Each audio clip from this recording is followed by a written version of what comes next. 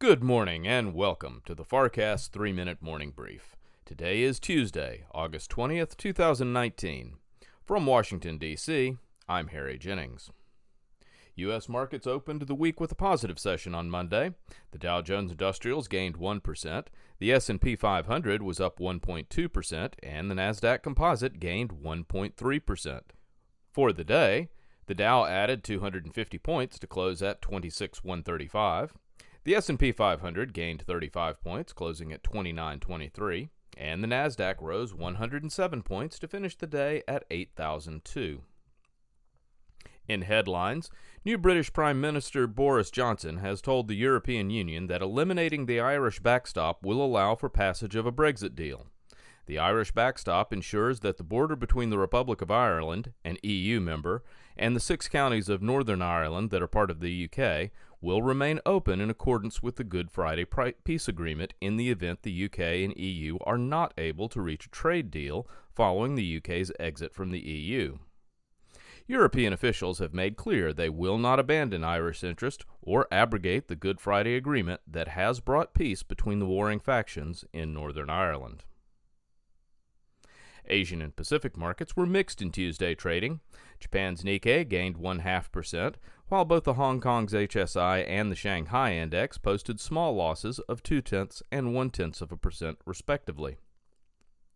European markets opened mixed this morning, but as trading has progressed, the major indices have all moved into positive territory. At midday, the All-Europe Stock 600 has gained 0.2%. The French CAC is up 0.3%, and London's FTSE is up 0.5%. The German DAX is the laggard, but has crossed into the black, now 0.1% higher at the lunch hour. In commodities, crude oil prices are effectively unchanged in early morning trading following yesterday's rally. Currently, the West Texas Intermediate benchmark trades at $56.22 per barrel, up 1 penny from yesterday's final settlement. Gold prices also show little change, gaining 0.1%, $1.90, to trade at $1,513.50 per ounce. In bond markets, U.S. Treasury prices are rising, pushing yields down by 1 to 3 basis points.